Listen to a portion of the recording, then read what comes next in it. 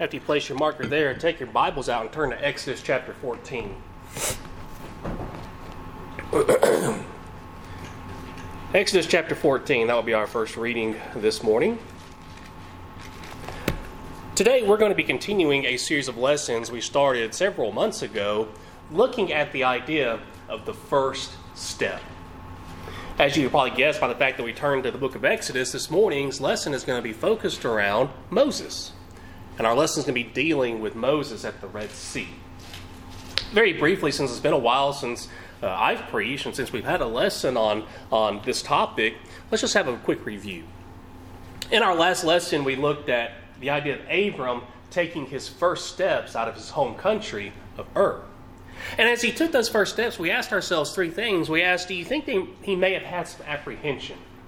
Maybe a little bit of hesitation, a little bit of reluctance to leave his home, to leave where he was comfortable. Now understand that he fully obeyed God. I'm not saying that at all. But maybe he felt a little apprehension in leaving his home. We asked if maybe there was some anxiety. Maybe he had some anxiety that God told him to get up and go to a place that he was going to show him, a place that he didn't know, a place that he would be a stranger, a pilgrim, a sojourner. And we looked and saw how there were several times in Abraham's life that he did show some anxiety.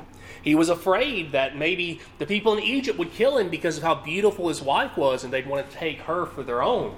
And then again to Abimelech, the same thing. He was afraid and said, well, surely God is not in this country. And so he was anxious because he didn't know where he was. He was afraid that people would kill him. And so we see several times throughout Abraham's life that he had that anxiety. But even throughout all this, the final question we asked is, do you think that he ever doubted God's promises to him? God had promised, remember the three promises, land, seed, and nation. He would be given a land. He would have a nation that would be greater than the stars of the heaven, the sands on the seashore, and that through his seed, all nations of the earth would be blessed. Abraham never doubted God's promises. Abraham knew that when God said something, God would follow through. And then we looked at that and we saw the parallels between us and God's promises today. We understand, like Galatians 3:26 through 27, that we can be sons of God through baptism into Christ Jesus. We can be that seed of Abraham. God has promised us things as well. God has promised us salvation if we're obedient. God has promised us that He will never leave us nor forsake us. And so we can, like Abraham, we can rely on God's promises. We can rely on the hope that God has given us. Well, this morning, let's think about the idea of Moses and his first steps at the Red Sea. Here in Exodus chapter 14, if we remember our history here, this is after that last plague, the 10th plague that God sends upon the people of Egypt, the death of the firstborn. And finally, Pharaoh and all the Egyptians, they want the Israelites out of their country. They tell them to go, to leave, and Moses leads the Israelites out of Egypt. Things seem to be going well. They're leaving Egypt. But in the beginning of chapter 14, we see that Pharaoh has a change of heart. He realizes he doesn't want to give up his slaves so easily, and so he gets all of his army, he gets his chariots, and he starts chasing after the people. And they catch up to him while they're camped there in front of the Red Sea. And so here in chapter 14, we're going to ask ourselves, like we've done throughout all this series of lessons, three questions. Three things that if we had been in Moses' position, if we had been in the situation the Israelites find themselves in, how would we have reacted? What would we feel like in this situation? And we're going to see if maybe Moses felt the same way as he stood there at the Red Sea. First question I want to ask you. Do you think there may have been a little panic? Do you think Moses might have panicked a little bit as he stood there at the Red Sea? Well, even if Moses didn't panic, the scriptures don't explicitly tell us that, we know the people did. Here in chapter 14, let's start reading at verse 10. As Pharaoh and his chariots, they draw closer to the Israelites, in verse 10, it says, the children of Israel lifted their eyes, and behold, the Egyptians marched after them. So they were very afraid, and the children of Israel cried out to the Lord. Then they said to Moses, because there were no graves in Egypt, have you taken us away to die in the wilderness? Why have you so dealt with us to bring us up out of Egypt? Is this not the word that we told you in Egypt, saying, let us alone, that we may serve the Egyptians? For it would have been better for us to serve the Egyptians that we should die than that we should die in the wilderness. Once again, can you not sense the panic in the Israelites' voices here? Moses, what are you doing? You've brought us out here, and now we're just going to die. And I love it how they have a very short-term memory, don't you?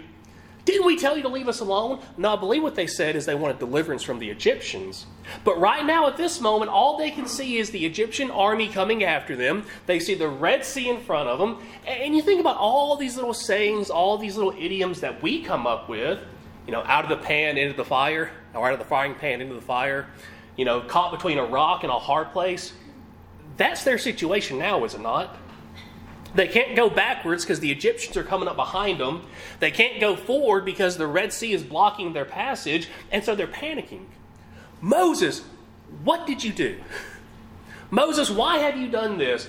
It would have been better if we just died in Egypt. We're going to die in the wilderness now, so you feel that panic, don't you? You understand what they're going through. They're panicking. They're scared.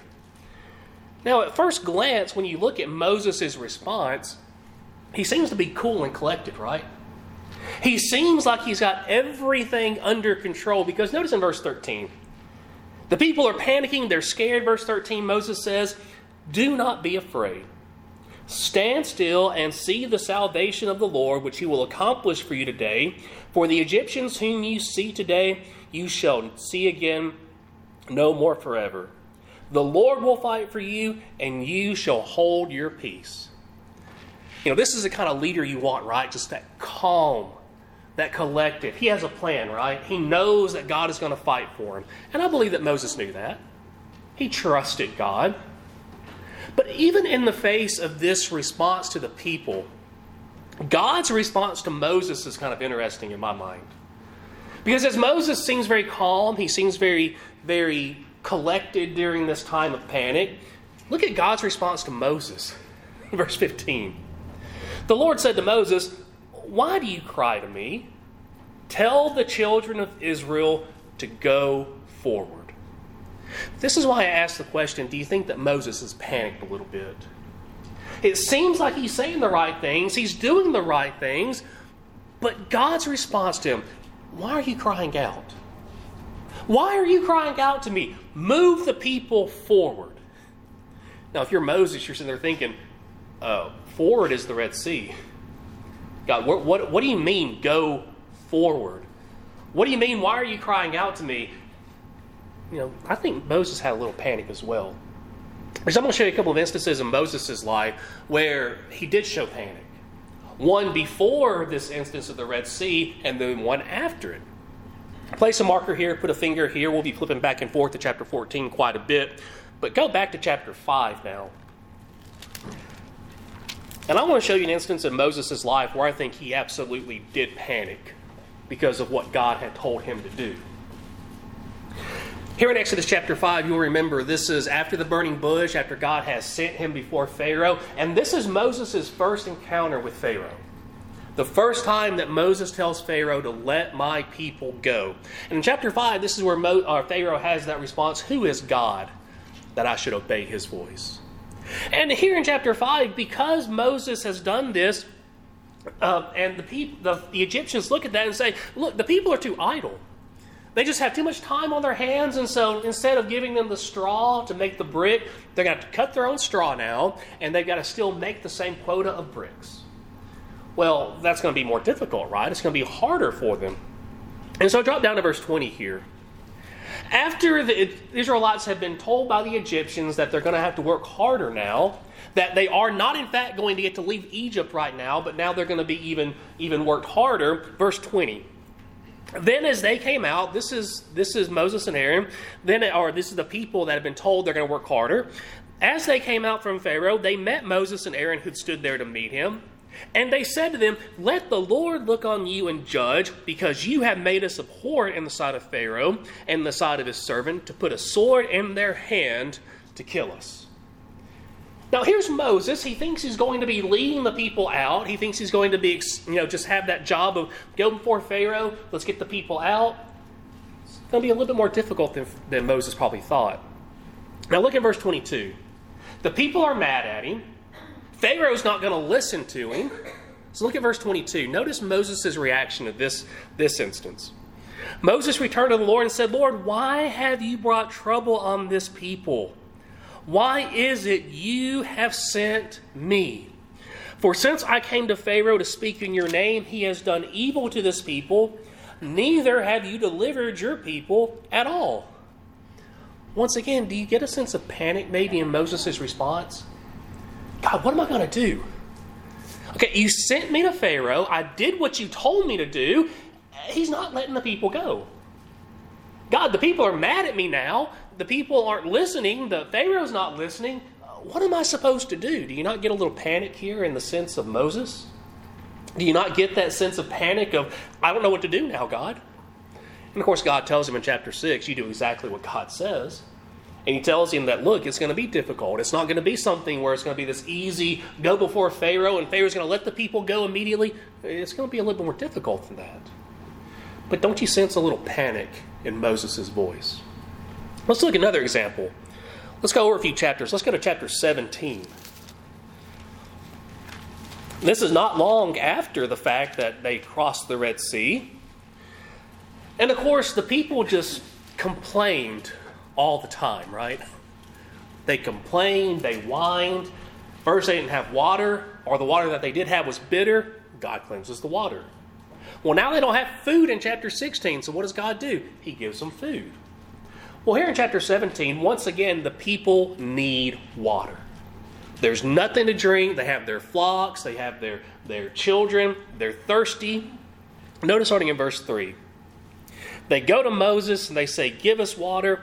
The people thirsted there for water, and the people complained against Moses and said, why is it you have brought us up out of Egypt to kill us and our children and our livestock with thirst? So they're coming to Moses, they're complaining against him. Look at Moses' response to God in verse 4. So Moses cried out to the Lord, saying, what shall I do with this people? They are almost ready to stone me. Once again, do you not sense the panic in Moses' cry to God? God, they're about to kill me.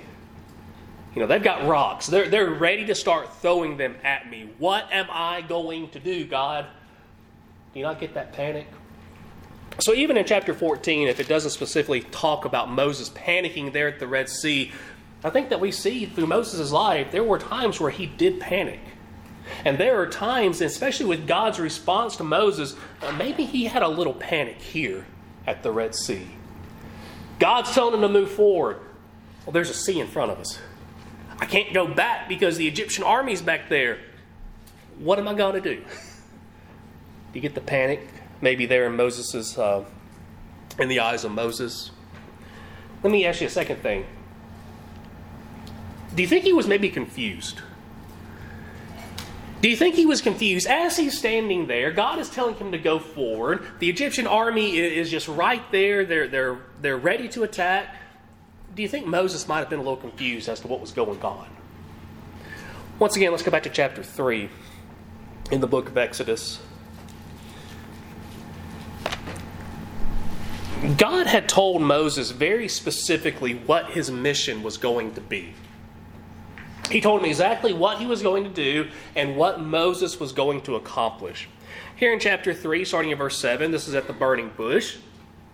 And in verse 7 it says, Then the Lord said, I have surely seen the oppression of my people who are in Egypt, and have heard their cry because of their taskmasters, for I know their sorrows.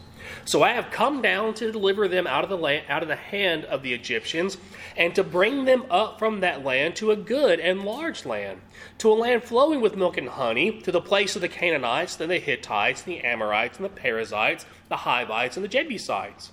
Now therefore, behold, the cry of the children of Israel has come to me, and I have also seen the oppression with which the Egyptians oppress them. Come now, therefore, and I will send you to Pharaoh, that you may bring my people, the children of Israel, out of Egypt. There are no ifs, ands, or buts right there, right? Moses, your mission, what you're going to accomplish. This isn't, Moses, you might be able to do this. Moses, this could happen. No, Moses, you're going to lead the people out of Egypt. That's your mission. That's what you're going to accomplish. Well, fast forward now. Here's Moses, the Red Sea, the Egyptian army. God, I let them out of Egypt, but you said we're going to a different land. I don't get what's going on here, God. Why is there just obstacle after obstacle in front of me? Why is this so difficult? Because you also have to keep in mind that God has already done something maybe that we would consider odd in the Exodus out of Egypt. Turn back to chapter 13. Whenever you're planning a trip, I don't care where you're going, for me personally, I always want to take the shortest route. I want to get there the quickest. I want to get there the easiest. That's the way that I plan a trip. And for most people, that's the way that you're going to take a trip. With GPS nowadays, you type in where you want to go and it gives you a couple of options. Okay, do you want to take an option that's going to take you 3 hours, or do you want to take the option that takes you 1 hour? Well, that's a no-brainer, right? I want the shortest distance. I want to get there the quickest. Now, I realize that some people like to just meander and drive all over the place. That's not me. I want to get to where I'm going as quickly as I can. Do you realize that leaving Egypt, going up into Canaan, the quickest way would have been to follow the Mediterranean Sea? In fact, that was a well-known trader's route. So that would have been a very well-traveled route. It would have been an easier route. And God makes point of this in Exodus chapter 13. Notice in verse 17.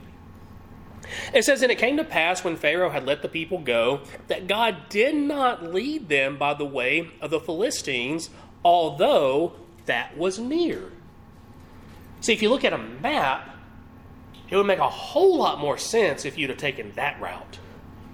If you had taken that road, you would have gotten there quicker. You wouldn't have had to cross the Red Sea. You wouldn't have as many obstacles in your way. But that's not the way that God led them.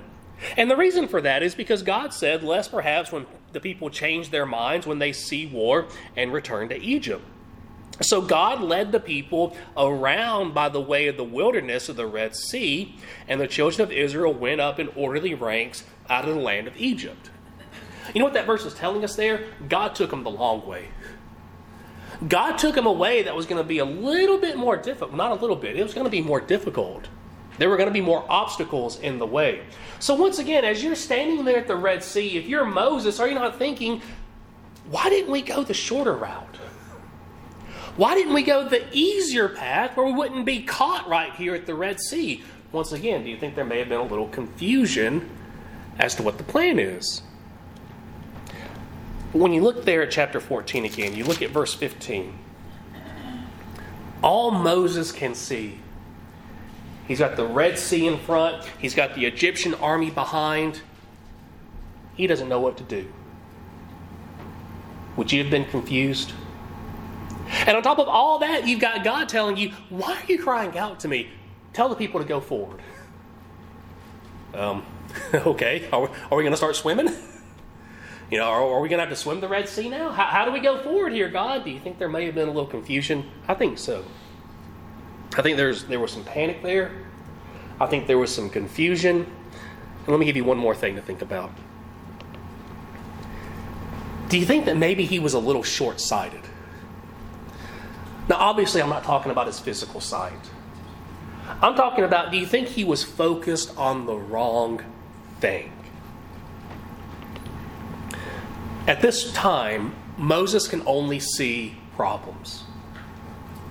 He can only see problems. He's got the sea in front of him. He's got the Egyptian army behind him. Let me ask you the question again. Do you think that maybe he's focused on the wrong things? He's focused on the problems, not the one who can solve them. We've already read verse 15, but let's keep reading there, starting at verse 16. After God tells him, tell the children of Israel to go forward, God tells him, lift up your rod, stretch out your hand over the sea, and divide it. And the children of Israel shall go on dry ground through the midst of the sea. And I indeed will harden the hearts of the Egyptians, and they shall follow them. So I will gain honor over Pharaoh and over all his army, his chariots, and his horsemen. Then the Egyptians shall know that I am the Lord, when I have gained honor for myself over Pharaoh, his chariots, and his horsemen. God tells him he will deliver him. Do you remember we talked about in Exodus chapter 5 when Moses goes before Pharaoh? Pharaoh's response, who is God that I should obey his voice? God tells him here in verse 18, you're going to know who the Lord is. The Egyptians will know. They wanted to know who God is. They're about to find out. They will know who the Lord is. Now, to Moses' credit, he does cry out to God. Yes, he may not be truly focused on God, but he does cry out to God. He recognizes that God can save him. You know, it reminds me so much of Peter as he walked out of that boat. He wanted to walk to Jesus. As he begins to sink because he takes his eyes off, who does he cry out to? He cries out to Jesus. Moses does cry out to God because he recognizes God is the only one who can save him at this point. He's still focused on the problems, but he does cry out to God. Now I want to go to the end of the chapter. We know the story. The waters part. The Israelites are able to walk over in dry land. But as soon as the Egyptians try to do the same thing, the mud, the wheels of the chariots fall off. The Egyptians become just so tied down, they can't cross. And then as soon as all the Israelites are across, the waters collapse and drowns, and they see all the bodies of the Egyptians. A very miraculous thing, right? God delivers his people. Let's go to the end of the chapter. And I'll be honest, when I read verses 30 and 31, I used to think this is such a good thing, right? And don't get me wrong, it is good that the people fear God. But I want to read verses 30 and 31, and I want to point a couple of things out. One, let's go ahead and read it. So the Lord saved Israel that day out of the hand of the Egyptians, and Israel saw the Egyptians dead on the seashore. Thus Israel saw the great work which the Lord had done in Egypt. So the people feared the Lord and believed the Lord and his servant Moses. Now, at face value, that sounds like a very good statement, right? The people fear God. Question I want you to think about, shouldn't they have already feared God? Shouldn't they have feared God when they saw the plagues in Egypt? Shouldn't they have already understood who God is? Remember, who was this supposed to prove who God is? Who was this supposed to prove that to? The Egyptians. But in verse 31 it says, Israel saw it and they believed. Well, maybe they should have already believed. Maybe they should have already feared. Maybe the Israelites, like Moses, maybe they're a little short-sighted as well. And I think history is going to show that. We already talked about, we don't have any water. Well, God will take care of that. We don't have any food. Well, God will take care of that. Oh, God gives them food. Oh, we're so sick of this worthless bread. Well, God will give them meat. They were short-sighted. They were only focused on the problems that they had. And so I think it's interesting there, verse 31. Israel, they fear God. They should have already feared God. Oh, they believe God now after they see what God has done here at the Red Sea. Maybe they should have already believed. Because once again, God tells Moses that this particular miracle, it was to prove to the Egyptians who he was. So maybe they were a little short-sighted. Maybe Moses was as well. What lessons can we learn from this? As we think about our life, we understand that we will go through trials and tribulations. We recognize that in our lives we will have problems. God has not promised skies always blue. God hasn't promised that everything's going to be sunshine and rainbows. We recognize that. And the Bible tells us that. Of course, when we think about trials and tribulations, we have to go to James 1. Because James makes it very clear that our lives will have problems. There will be difficulties. In James 1, verse 2, my brethren, count it all joy when you fall into various trials, knowing that the testing of your faith produces patience. We'll go through tribulations. We'll have problems. We'll go through trials. We recognize that. But can I suggest to you this morning that just like the Israelites there at the Red Sea, sometimes we can react the same way. You think about the world that we're living in today. Do we have problems? Yeah. Yeah, we do. I'm not even talking about spiritual issues that we can be facing. Let's just talk about physical issues. Are we still in a pandemic? Oh yeah, I can attest to that. We talked about Ukraine. Is that still ongoing? Yes, it is. Do we have brethren all over the world? Not just Zimbabwe, but all over the world. Are they suffering? Absolutely, they are. Do you think our political system has gotten any better? Of course not. We have problems. We have trials. Do we panic? What's our response to that? So many people, they're running around like little chickens, and they're just wringing their hands, and everything is just so awful. What are we going to do? It's the Chicken Little syndrome, right? The sky is falling. Brethren, as Christians, can I suggest that maybe we just need to take a step back? I appreciate Brother Scott reading this, Psalm chapter 46. I want to read it again. And I want to really emphasize one of the verses. And as we read it, I'll emphasize, and you'll know which verse I'm talking about. But here in chapter 46 of the book of Psalm, verse 1, God is our refuge and strength, a very present help in trouble. Therefore we will not fear, even though the earth be removed, and though the mountains be carried into the midst of the sea. Though its waters roar and be troubled, though the mountains shake with its swelling. Well, that sounds pretty bad, doesn't it? That sounds pretty rough, what he's talking about here. Verse 4, there is a river whose streams shall make glad the city of God, the holy place of the tabernacle of the Most High. God is in the midst of her, she shall not be moved. God shall help her just at the break of dawn. The nations raged, the kingdoms were moved. He uttered his voice, the earth melted. The Lord of hosts is with us. The God of Jacob is our refuge. Come, behold the works of the Lord, who made desolations in the earth. He makes war cease to the end of the earth. He breaks the bow and cuts the spear in two. He burns the chariot in the fire. Verse 10. Be still and know that I am God.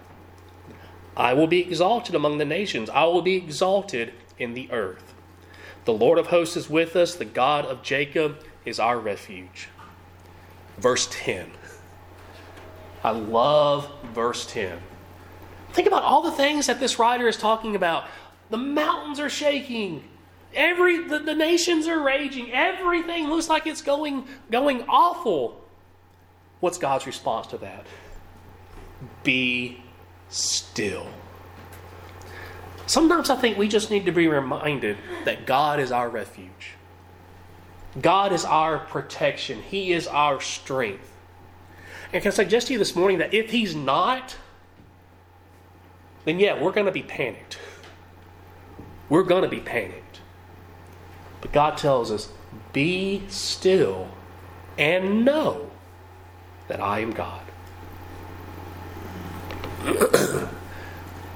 Do we truly trust God the way that we should? Proverbs 3 verses 5 and 6, very familiar verses. Trust in the Lord with all your heart and lean not on your own understanding. In all your ways acknowledge Him, and He shall direct your paths. Do we trust God? Even when we're surrounded by problems and issues and trials and tribulations, do we trust God? I'm not suggesting this morning that we'll have a problem as big as the Egyptian army chasing us, that we'll have as big an obstacle as the Red Sea in front of us. But if God can take care of those things for His people, can He not take care of our problems as well? Absolutely. When I was first starting to preach, I had a lesson I was getting together talking about when Jesus calmed the storm. And I was talking about how the disciples there, and they were struggling and they were scared to death. And remember, they wake up Jesus and say, "Master, do you not care that we're perishing?" I remember I was talking with Brother Bill Hall about that sermon, and he said, "Can I give you a point?" Absolutely. Who's going to reject that, right? And he looked at me and just said, "Can I give you a point?" He said, "Here's the point. Jesus stilled the storm that those sailors were facing. He can still the storms in your life as well." I used it. Absolutely. Once again, who's not going to use a point from him? But is that not true? God can take care of the problem. God can still the storm. Do we cast all of our cares upon Him? 1 Peter 5 and verse 7, "Cast all your care upon Him, for He cares for you." We sing a song. I don't think we've sang it in a very long time. But there's a song, "Does Jesus Care?" Does Jesus care when our hearts are blue? I'm not going to try to quote it because I can't remember all the lyrics. But the gist of the song is, does Jesus care when we're struggling, when we're blue, when we're down, when we're so anxious and so just mind going 1,000 miles a minute? Does God care about that? Yes, He does. He wants us to cast our cares upon Him.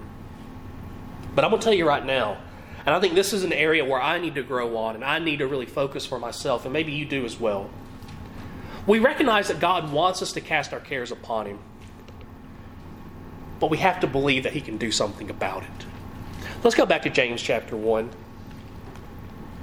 After James has talked about count it all joy when you fall into various trials, knowing that the testing of your faith produces patience. Well, here in James chapter 1, James is specifically talking about if you lack wisdom. But I think this applies to anything that we ask of God. He says in verse 5, "If he lacks wisdom, let him ask of God, who gives to all liberally and without reproach, and it will be given to him. But let him ask in faith with no doubting, for he who doubts is like a wave of the sea driven and tossed by the wind. For let not that man suppose that he will receive anything from the Lord. He is a double-minded man, unstable in all his ways." When we go to God in prayer and we cast our cares upon Him, do we truly believe that He can fix it? Do we believe that? So I'm going to tell you right now, I think one of the areas that I fall really short in my own life, I'll go to God in prayer and I'll tell Him the things that I'm struggling with. But it's almost like it's in my mind like, well, what are you going to do about it? What can you do about it? That's the wrong attitude. God, I'm giving this to you because I'm struggling with this. Help me. I know that you can take this away. Now, granted, we understand that sometimes the answer is no, just like Paul, right? 3 times, take this thorn in the flesh away from me. Jesus says, my grace is sufficient. I get that. But every time that Paul prayed that, don't you know that Paul knew that he could take it away if he wanted to? What's that phrase we often use in our prayers? Not my will, your will be done. Do we believe that God can help us with our problems? We better. We better. Take out your psalm books. Turn to the number that Brother Nick selected. I think that we can all agree that Moses faced some very large obstacles in his life. I mean, we didn't even talk about how whiny the people were, how they were just ready to get rid of him at any instance when things didn't go their way. He faced a lot of obstacles in his life. But so do we. Remember what Jesus tells us about the way that leads to life? It's narrow. It's difficult. The way that leads to life is narrow. It's difficult, and there are few who find it. Satan does everything he can to distract us. He doesn't want us to focus on God. He wants us to focus on the problems, on the things that take our eyes off of Christ. That's what he wants us to focus on. But never forget what the writer of Hebrews says there in chapter 12. Therefore, we also, since we are surrounded by so great a cloud of witnesses. I did this when I preached this first time. I'm going to blame the congestion. Hebrews 12. Therefore, we also, since we're surrounded by so great a cloud of witnesses, I almost got through. Let us lay aside every weight and the sin which so easily ensnares us, and let us run with endurance the race that is set before us, looking unto Jesus, the author and finisher of our faith, who for the joy that was set before him endured the cross, despising the shame, and has sat down at the right hand of the throne of God. I love those two verses, but don't forget verse 3. For consider him who endured such hostility from sinners against himself, lest you become weary and discouraged in your souls. Keep your eyes fixed upon Jesus. Keep your focus on him, because when we do that, we won't be distracted by the problems in our lives. We won't take our focus off of him. Focus on Christ. I hope the lesson this morning has been beneficial. I hope it made sense. I warned people and said if I started talking nonsense, someone just tell me to sit down and just read the slides. But hopefully the lesson made sense. Hopefully it gives us some things to think about and to consider whether or not when we think about trials and things that we go through in our lives, how do we react to them? God took care of the problems that Moses was facing. God can take care of the problems that you're facing today. God sent his son to die for us so that we wouldn't face the biggest problem any of us could face. Eternal separation from him. This morning, if you're here and you've never been buried in the waters of baptism, only baptism puts you into that relationship with him. For those of us that are Christians, I fully believe that one of the things that God has given us to help us deal with problems is each other. Galatians 6, right? Bear one another's burdens. Brethren, if you're here this morning and you're struggling, we're here for you. We probably don't say it as much as we should. I'll rephrase that. I know we don't. I love you guys. And I hope you love me too.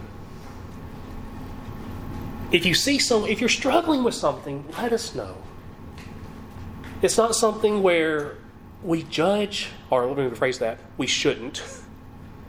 It's not something where we look down upon someone who is struggling with sin or struggling with anything in their life. We want to help. God has given us one another to help. Let us help. The invitation is open. And if there's anyone subject to the invitation this morning, let us know as we stand and as we sing.